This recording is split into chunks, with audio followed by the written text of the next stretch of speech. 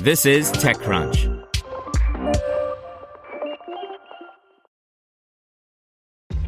This episode is brought to you by ShipStation. You know, some things take a lot of work, like sending little robots to far-off distant planets. And just as that's challenging, so too is running a successful e-commerce business, especially when there's so much to do. So I want to introduce you all to ShipStation. Now, I love using ShipStation because of its easy-to-use dashboard, which makes managing orders and printing labels a breeze and super smooth. Oh, and the customer service is just out of this world. It's exactly what you need to help grow your business. Sign up for your free 60-day trial at shipstation.com/technews.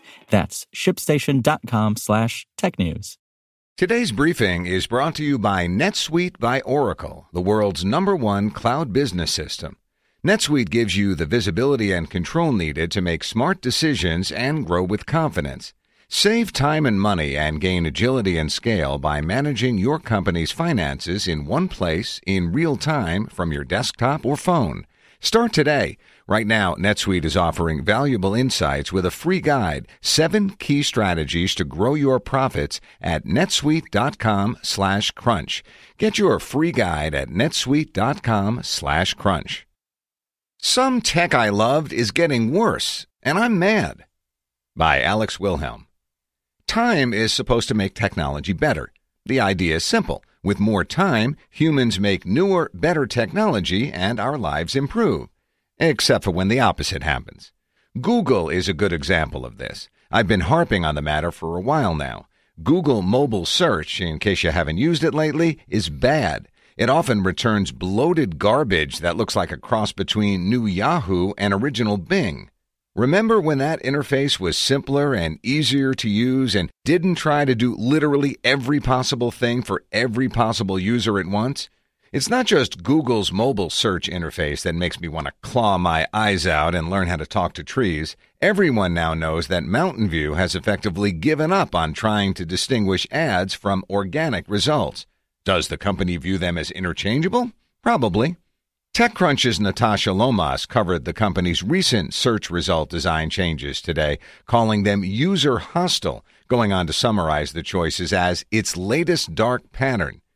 Google, once fanatical about super clean, fast results, is now trying to help you way too much on mobile and fool you on Chrome.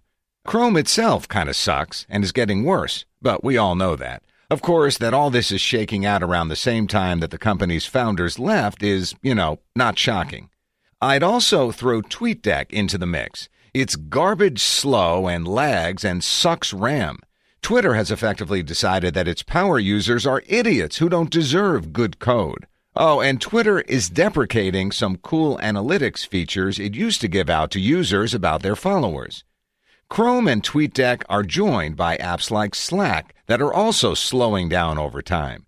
It appears that as every developer writes code on a computer with 64,000 gigs of RAM, they presume that they can waste everyone else's. God forbid if you have the piddling 16 gigs of RAM that my work machine has. Your computer is going to lag and often crash. Great work, everyone. Also, fuck mobile apps. I have 2 phones now because that's how 2020 works, and I have more apps than I know what to do with, not to mention 2 different password managers, Okta, and more. I'm so kitted out I can't breathe. I have so many tools available to me, I mostly just want to put them all down. Leave me alone. Or only show me the thing I need, not everything at once. Anywho, video games are still pretty good, as long as you avoid most Battle Royale titles, micropayments, and EA. Kinda. To hear everything you need to know about the week's top stories in tech from the people who wrote them, check out the TechCrunch podcast, hosted by me, TechCrunch managing editor Daryl Etherington.